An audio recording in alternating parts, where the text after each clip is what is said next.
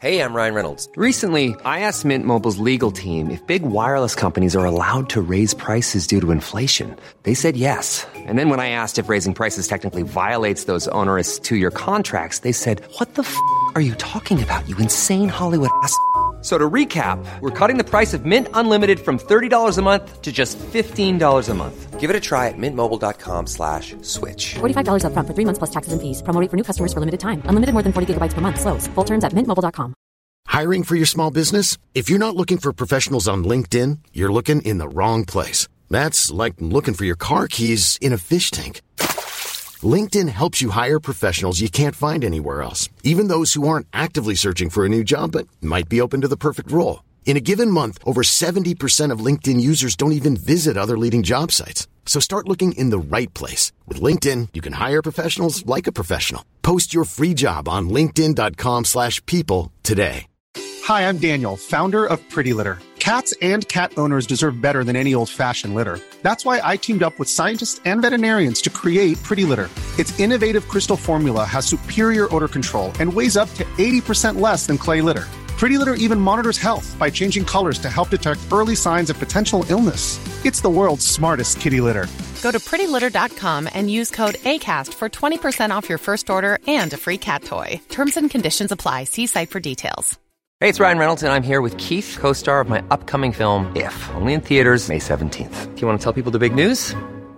All right, I'll do it. Sign up now and you'll get unlimited for $15 a month and 6 months of Paramount Plus Essential Plan on us. mintmobile.com/switch. Upfront payment of $45 equivalent to $15 per month. Unlimited over 40 gigabytes per month. Face lower speeds. Videos at 480p. Active Mint customers by 531.24 get 6 months of Paramount Plus Essential Plan. Auto renews after 6 months. Offer ends May 31st, 2024. Separate Paramount Plus registration required. Terms and conditions apply if rated PG. There's never been a faster or easier way to start your weight loss journey than with PlushCare. PlushCare accepts most insurance plans and gives you online access to board-certified physicians who can prescribe FDA-approved weight loss medications like Wegovy and Zepbound for those who qualify. Take charge of your health and speak with a board-certified physician about a weight loss plan that's right for you. Get started today at plushcare.com/weight-loss. That's plushcare.com/weight-loss. plushcare.com/weight-loss. Hey, it's Paige DeSorbo from Giggly Squad. High quality fashion without the price tag. Say hello to Quince. I'm snagging high-end essentials like cozy cashmere sweaters, sleek leather jackets, fine jewelry, and so much more. With Quince being 50 to 80% less than similar brands. And they partner with factories that prioritize safe, ethical, and responsible manufacturing. I love that. Luxury quality within reach. Go to quince.com/style to get free shipping and 365-day returns on your next order. Quince.com/style.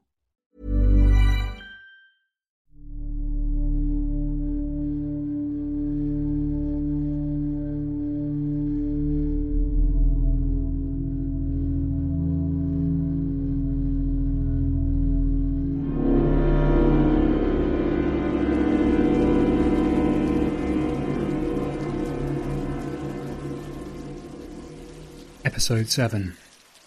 Edibility. I have begun to experiment with giving up on sleep. It's clear enough to me when I listen back through these recordings that certain experiences of mine are simply not being retained. I have no memory of nighttime visits to art galleries, of curious sicknesses, of a grinning white face in my bathroom mirror. Something is being lost, or something is being altered behind the scenes, and most likely it's happening as I sleep. So, an end to that. It isn't so hard to keep yourself perpetually stimulated. The trick is to think of yourself as two separate selves, upon separate cycles. A daytime self, who will instinctively stumble out of bed at the noise of the alarm to begin again, and a nighttime self, who roams the darkened apartment and requires the constant light and noise of the television, the phone screen. I feed the nighttime self with endless distraction, and the daytime self, out of impulse, instinct, or a vague sense of duty, takes care of itself. The truly curious thing is that no matter how sick with tiredness I feel, no matter if I stumble or lurch into others on the tram, or I mutter incoherently in a public space, nobody in the city seems to notice that there's anything different about me. It's empowering, in a way. I feel as if I could starve myself into oblivion, transfigure my body into a grotesque parody of a man with twisted, bone-slender limbs, or even a gross and corpulent thing with bruised purple skin and champing fat jaws. And nobody would think to look, so long as I stood in line and went through the same movements as everyone else. Perhaps one day I'll do it, just to see how much I can get away with. My name is David Ward. I am in Askew.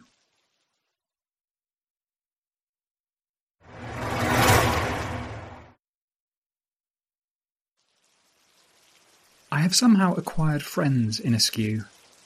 It's not entirely certain where they came from. It feels as if they've been handed over to me as a gift, almost an apology. So sympathetic are they to my opinions, so unthreatening to my intelligence. They're content to let me sit in silence at the edge of their circle, while they discuss ordinary matters and boast of their personal achievements, pausing only occasionally to ask me for my input. When I offer up my thoughts about the awful inscrutability of the external landscape, our inability to know for certain if anything we're experiencing is true or illusory or random or coordinated by unseen and vindictive forces, they tend to chuckle indulgently and say things like, "That's our David." I don't think they fully understand what I'm getting at, but it is undeniably reassuring, a real confirmation of my belonging to a genuine social tribe, to hear myself referred to as someone's David. Hopefully this will begin to explain exactly why I end up in the fish market that night.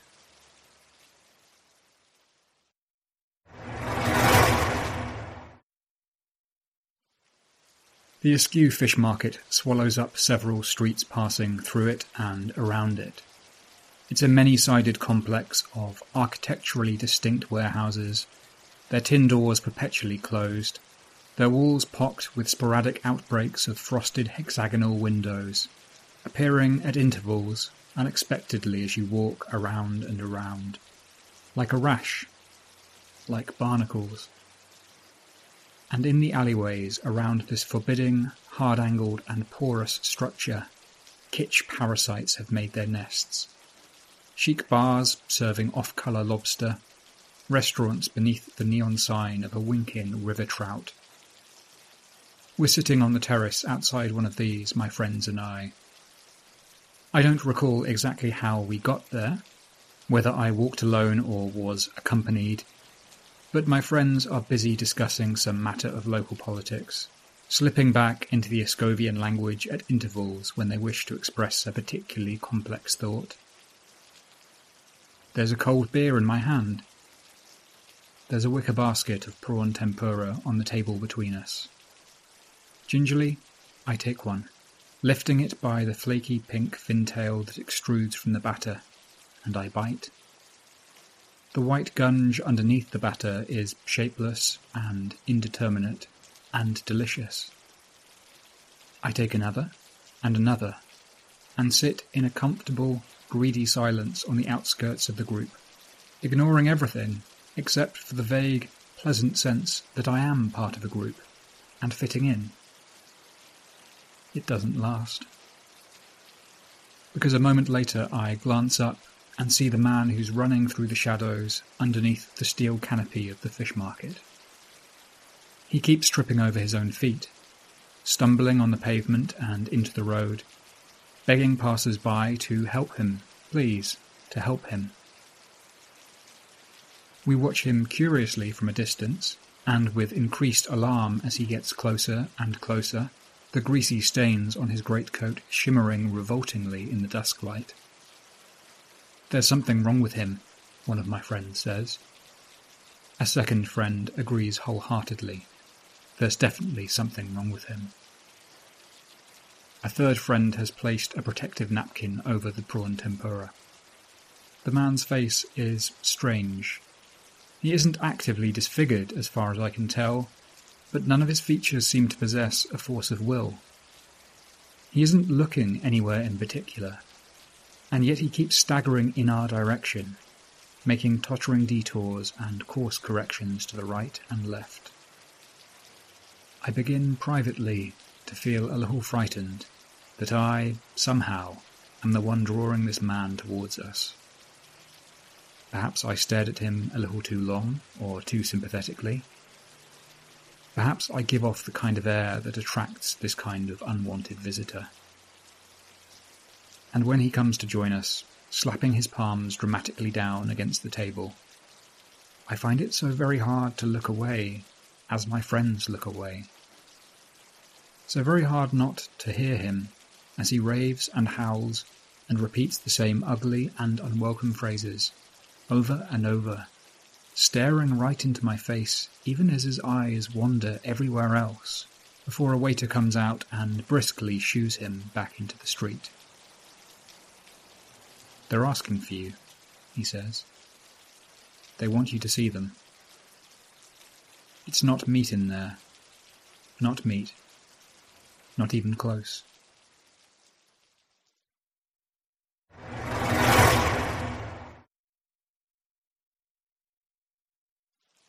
I sit in my corner in silence.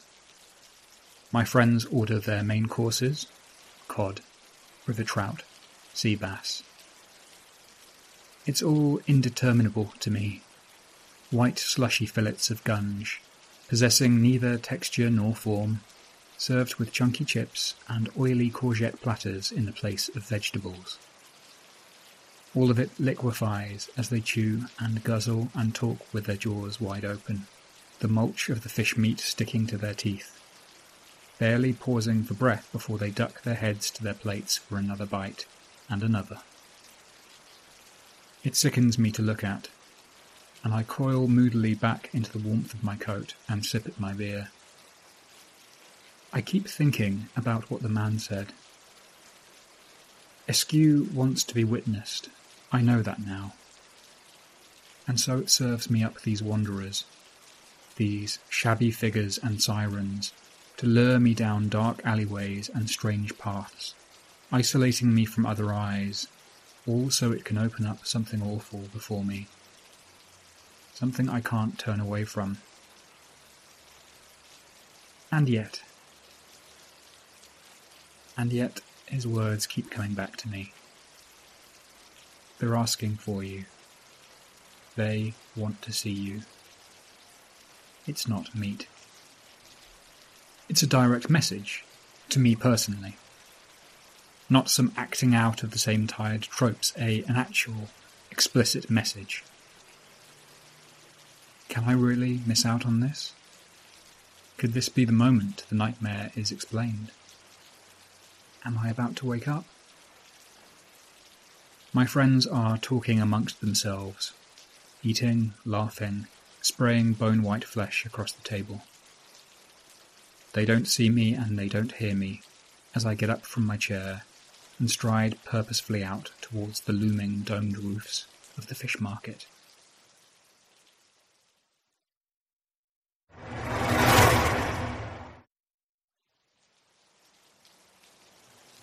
And then I'm standing alone in the vaulted, impossibly empty heart of the market, surrounded by stacked plastic crates and abandoned stalls, and a pungent odour that's rich and writhing and not quite fresh. On all 6 sides of the market, aluminium doors have been slid shut and locked with chains and padlocks. I walk a path along the edge, turning each corner, rattling at every handle, hoping to find a way in. I'm halfway along the 4th wall when I hear a noise behind me. The nasty jittering sound of a metal gate being drawn up. A woman looks out at me.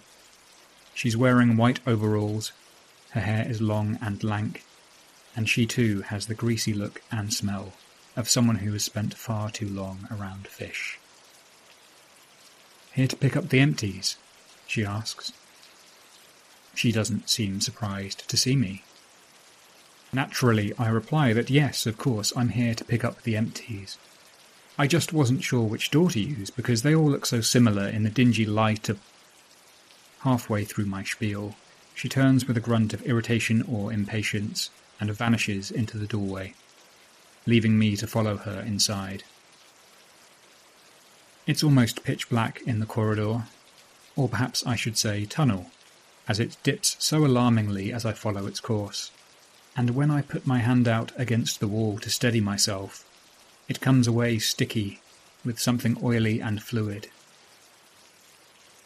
I very nearly turn and head back up to the surface and the light, when I hear the mocking voice of my guide from somewhere up ahead. "Come on then, it isn't far." The fish stink is everywhere, but with every step it becomes easier to bear. At the very lowest point of the tunnel, the floor feels slippery beneath my feet, even a little spongy like moss, and I think I can hear water somewhere off in the darkness. A chilly draught whips around my ankles. Askew has sewers, of course, underground rivers and hidden docks. It's even been said that there are hidden pathways beneath the lowers, following their own peculiar and labyrinthine routes, where policemen fear to tread, and the gangs of the old town worship their bloody, feuding gods. I steel myself and walk on.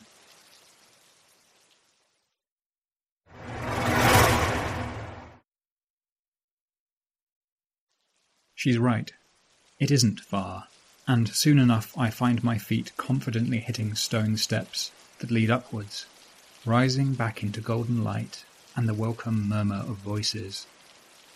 And I'm standing in a great hall of glass ceilings, ruddy and glorious in the dusk light, fresh white fish meat hung from the rafters and steaming with ice and frost.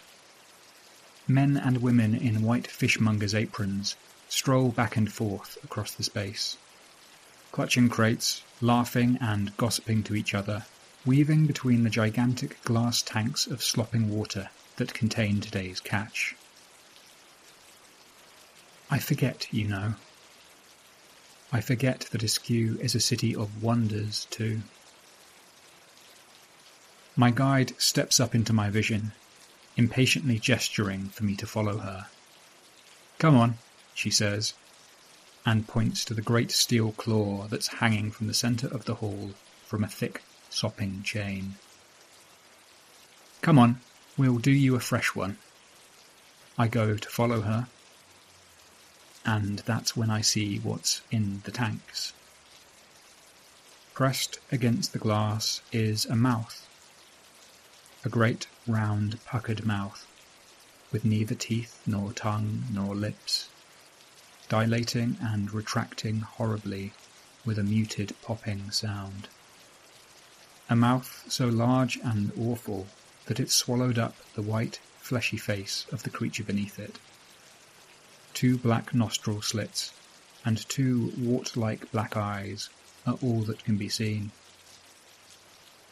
The thing slaps a soft, pudgy hand against the glass. Horrified and fascinated, I lean in.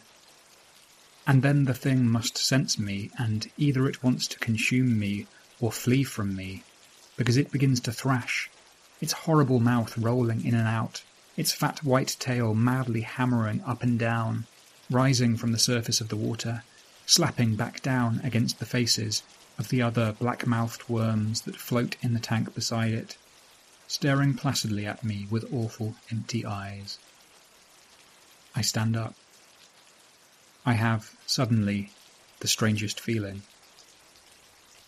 "How long have these been here?" I ask.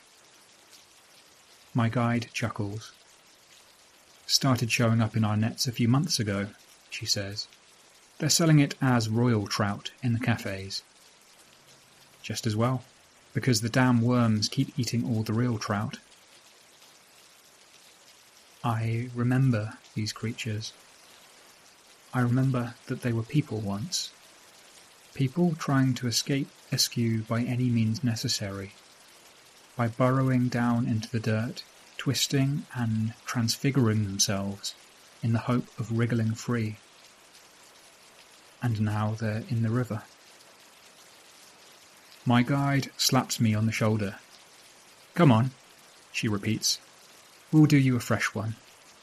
She nods to a couple of her co-workers, who stroll unhurriedly to the controls set against the far wall, tugging at the levers. Overhead, the great winch squeaks and turns, and the claw swings on its chain, its jaws opening and widening as it's lowered heavily and purposefully towards the nearest tank. I watch in silence.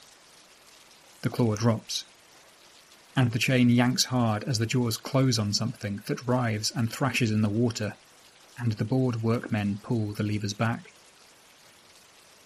And there's a great white worm rising from the surface of the water, caught in the clamping jaws by its hideous face, its fat tail whipping uselessly in the air, its mouth dilating and retracting frantically in a nasty, helpless, popping sound. It doesn't sound anything like how a human might scream. The winch pivots and the chain clanks downwards until the worm is hung just a couple of feet from the floor of the hall. 2 workers come out to grab hold of its tail, flailing and slipping as it thumps against them. My guide ushers me over to the nearby work table. There are knives here, and saws and drills, and worst of all, a great sledgehammer, its head spattered thickly with the translucent oil that might be blood. She picks up a large butcher knife and hefts it, like someone about to perform an interesting trick. Then she steps up to the worm, holds the knife 5 inches over the tail, and cuts deep. It takes her a few seconds, and she grimaces in satisfaction as she begins to cut around and through, and the white gungy flesh comes spilling out onto her apron and onto the floor, spreading in all directions, spilling so much more readily and easily than flesh ought to spill.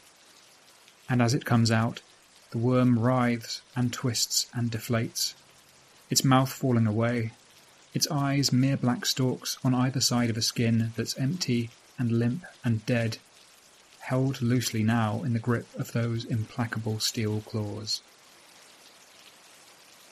The white flesh lies scattered and soft across the factory floor, pulsating to the same rhythms of the horrid white worms that float still, calm and serene, in their tanks all around us. My guide wipes herself down, laughing, and tucks the knife into her apron. She reaches up on her tiptoes to lift the empty worm skin from the claw, resting it in her arms like a blanket, and holds it out for me to examine and touch. It's useful for all kinds of trades, she tells me. They sold a whole batch to be used as sausage skins just last week. Incredible, isn't it? How every part, every isolated element, can be taken and changed and utilised for a greater purpose. She looks at me as she says it, and it's as if Askew is looking back at me through those dull grey eyes. I almost retch. I turn, waving my arms silently at her. No, no, no. And I stagger back to the work table. I can hear her and her fellow workers guffawing with laughter, half feigned and wholly mocking, joking about the company boy who sells the parts but doesn't want to see what happens to the animal. My fingers reach down, and with some effort, my arm shaking as I do it, I lift the sledgehammer from the table. As I turn back to face them, swaying my path into the corridor between the tanks, I'm aware that there's a sudden, nervous silence. I suppose I can only explain what happens next like this. I don't think, not even for a second, that the city will let me do it. And so when I swing, two-handed, bringing the head of the sledgehammer to bear against the glass of the nearest tank, I'm expecting it to bounce off, or simply fail to connect. I am so used to being powerless that I'm really not expecting the glass to shatter like it does. And the fishmongers are running forward towards me, shouting threats or possibly warnings, as the broiling water of the tank bursts forth like a breaking dam, washing over my knees and making me stumble back. And the monstrous white worms surge out onto the hall of the fish market. Bodies collide, wetly, slipping over each other. One of the workers is screaming. A worm is crawling up behind him, balancing itself on its two pudgy hands as its tail thrashes, propelling itself forwards, its round mouth opening and closing over his foot, his ankle, his thigh. My guide steps over the pair of them. She's grasping her knife in one hand, and she's looking at me without a great deal of appreciation. She yells at me to stop. So I turn, and I break the glass of the next tank along. I run, a few steps further back, dancing as much as running, laughing with wicked delight at the tide of hideous bodies spilling free behind me, and I break the glass again. My guide is screaming, tripping and falling into the oily water, desperately trying to reach me as the worms swell over and around her like a riptide. I laugh, and I dance, and I swing the hammer at the final glass, dodging the flapping tails, vaulting the hungry mouths as they reach out to kiss me. And then I reach the end of the hall, the entrance to the tunnel, and the space behind me is churning with lolloping, struggling worms, and no human beings are anywhere to be seen. No, that isn't quite true. All hope is not lost for the fishmongers. I can just make out my guide's arm, under the writhing mass of bodies, a single limb without anything attached to it, stabbing fiercely but blindly with her knife in every direction, then stabbing more feebly, failing to connect with white flesh, and then eventually stopping entirely. I drop the hammer, turn, and dance back into darkness.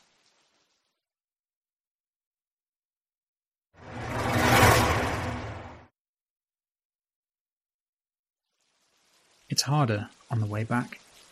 My feet keep slipping on the steps downwards, and more than once I have to catch myself against the oily walls in the blackness. I feel my way back down to the bottom of the tunnel, moving towards the gentle lapping sound of water, when I hear it. The sound of wet, fleshy tails wriggling against the walls and floor and ceiling of the tunnel behind me. The sound of round mouths packed into a tight space, widening and narrowing, snapping and popping with horrid satisfaction, searching for me in the darkness. I am no longer alone in the tunnel. I walk faster, not running, walking rapidly with both arms outstretched, no longer able to feel the walls, desperate to keep a steady footing, because I only have to reach the steps on the other side and I'll be safe.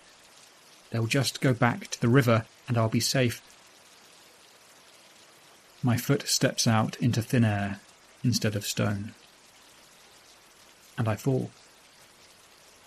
Down into the unseen river, hitting the side of the stone dock on the way down against my leg, against my back, the dank and freezing water rising up into my face as I hit the surface. Rising up into the air once again, splashing violently. And I can hear it, louder and louder and louder. That horrible slithering, those bodies, those mouths. I fumble at the wall, trying to find a chain, a rope, anything I can use to pull myself back up into the tunnel, my fingernails raking against unyielding stone. And then I can hear the worms all around me and above me, slapping their tails as they fall hungrily and happily from the side of the stone dock, hitting the water all around me, their greasy wet bodies rolling out over my face and chest even as I splutter and scream and fight for space to breathe. And then the water is churning, and I am still alive, Then the water is rippling as the worms furrow down and away beneath the surface. Then the water, at last, is still, and the darkness is quiet except for my sobbing.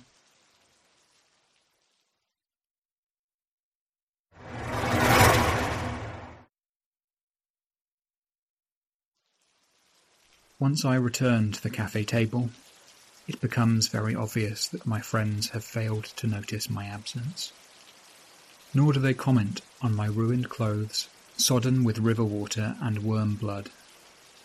One of them seems to think I've been there all along, because he asks me if the ceviche was as good as it looked. I sit there with them for a minute or two, dripping and stewing in a silence that now seems inescapably lonely. And then I get to my feet, taking only my unused fish knife from the table, and I leave them to order their coffees.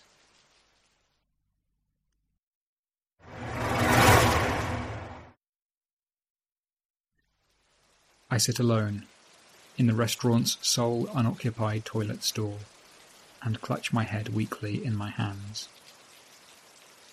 One thing, at least, is certain. I have won a victory tonight. I've taken my fate into my own hands. I've acted against the city and its peculiar occurrences, rather than suffering them in silence. It's simply a question of whether I remember that this time tomorrow. Whether Askew takes this away from me, as it takes everything else. I keep thinking of a butcher knife sliding into a thrashing tail, of white meat spilling out, leaving only a limp shell behind. And so I lift the fish knife, positioning the blade against the back of my left hand, over the palm, and I begin to cut. R, E, M. I'm barely past the M when the pain is almost too much to take, and my fingers are shaking too much to hold the knife steady, and I have, besides anything else, run out of hand. But it will have to do. This is something tangible. This will help me remember what I've done, and what Askew has done to me.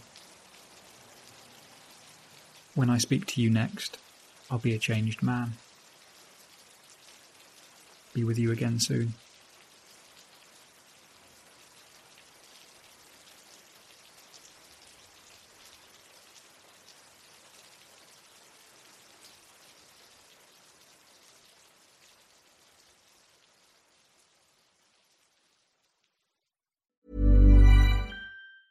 Hi, I'm Daniel, founder of Pretty Litter. Did you know cats tend to hide symptoms of sickness and pain? I learned this the hard way after losing my cat, Gingy. So I created Pretty Litter, a health monitoring litter that helps detect early signs of illness by changing colors, saving you money and potentially your cat's life. Pretty Litter is veterinarian developed, and it's the easiest way to keep tabs on your fur baby's health right at home. Go to prettylitter.com and use code ACAST for 20% off your first order and a free cat toy. Terms and conditions apply. See site for details. Even when we're on a budget, we still deserve nice things. Quince is a place to scoop up stunning high-end goods for 50 to 80% less than similar brands. They have buttery soft cashmere sweaters starting at $50, luxurious Italian leather bags, and so much more. Plus, Quince only works with factories that use safe, ethical, and responsible manufacturing. Get the high-end goods you'll love without the high price tag with Quince. Go to quince.com/style for free shipping and 365-day returns. When you make decisions for your company, you look for the no-brainers. And if you have a lot of mailing to do, Stamps.com is the ultimate no-brainer. It streamlines your processes to make your business more efficient, which makes you less busy. Mail checks, invoices, legal documents, and everything you need to keep your business running with Stamps.com. Seamlessly connect with every major marketplace and shopping cart. Schedule package pickups and see your cheapest and fastest shipping options from different carriers, with rates up to 89% off USPS and UPS rates. And with the Stamps.com mobile app, you can take care of mailing and shipping wherever you are. Make the same no-brainer decision as over 1 million other businesses with Stamps.com. Sign up with code PROGRAM for a 4-week trial, plus free postage and a free digital scale. No long-term commitments or contracts. That's Stamps.com. Code PROGRAM. When you need mealtime inspiration, it's worth shopping Kroger, where you'll find over 30,000 mouth-watering choices that excite your inner foodie. And no matter what tasty choice you make, you'll enjoy our everyday low prices, plus extra ways to save, like digital coupons worth over $600 each week. You can also save up to $1 off per gallon at the pump with fuel points. More savings and more inspiring flavors make shopping Kroger worth it every time. Kroger, fresh for everyone. Fuel restrictions apply. Prescription products require completion of an online medication consultation with an independent healthcare provider through the LifeMD platform and are only available if prescribed. Subscription required. Individual results may vary. Additional restrictions apply. Read all warnings before using GLP-1s. Side effects may include a risk of thyroid C-cell tumors. Do not use GLP-1s if you or your family have a history of thyroid cancer. If you've struggled for years to lose weight and have given up hope, did you know you can now access GLP-1 prescription medications at TryLifeMD.com? We're now offering eligible patients online access to GLP-1s, the breakthrough prescription medication that can help you lose body fat and weight. Listen to what people are saying. It's fun to put on jeans that you couldn't get into 6 months ago. Every morning, I look forward to getting on the scale. For anybody who's struggling with their weight, it's a godsend. And here's the best part. Your insurance may cover 100% of the cost of your medication. So go to TryLifeMD.com to have your eligibility checked right now. Get started today at TryLifeMD.com. That's TryLifeMD.com. This is the story of the one. As a maintenance engineer, he hears things differently. To the untrained ear, everything on his shop floor might sound fine, but he can hear gears grinding or a belt slipping. So he steps in to fix the problem at hand before it gets out of hand. And he knows Grainger's got the right product he needs to get the job done, which is music to his ears. Call, click Grainger.com, or just stop by. Grainger, for the ones who get it done.